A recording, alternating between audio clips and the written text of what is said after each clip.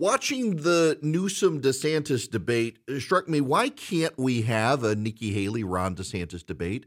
I mean, at this point, it's very clear that they are the two alternatives to Donald Trump, given the polling. Why can't we? Listen, I've got a fantastic flagship station set up. We've got a TV station connected with our radio station, and listen. Nikki and Ron, if y'all want to come to Atlanta and have a conversation with me on stage, y'all know me. And I'm happy to sit in a room with the two of you without the cacophony of Vivek and everybody else on stage, and actually ask substantive probative questions of the two of you in a room together. It just seems like the Newsom DeSantis debate gave us a taste of what we might potentially be able to have in a DeSantis-Haley debate is kind of the conversation we need for the direction moving forward. They very clearly have charted different paths forward.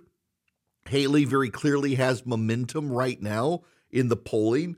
DeSantis, despite having more money spent against him than anyone else, is still hanging on to number two. He's the governor of Florida. She's the UN ambassador, former governor of South Carolina. They've got big ideas. Can we not have a conversation with just the two of them on a stage together? You don't need an audience, the rabble and the mob. Just have a conversation between the two of them on stage. Put them at a round table. Ask them substantive questions. Why do we need everybody on stage? You and I and they know the paths forward. You and I and they know that they are the two alternatives to Donald Trump, if there are viable alternatives.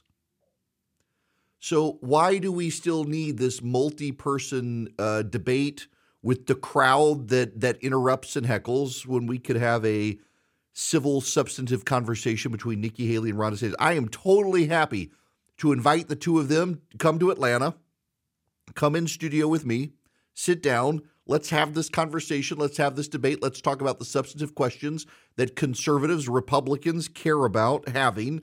I think there's an opportunity there, and I am totally happy to invite them to come. They know me. They've sat on stage with me. They know my style, and I'm happy to facilitate that conversation between the two of them as we assess the scope of the party moving forward.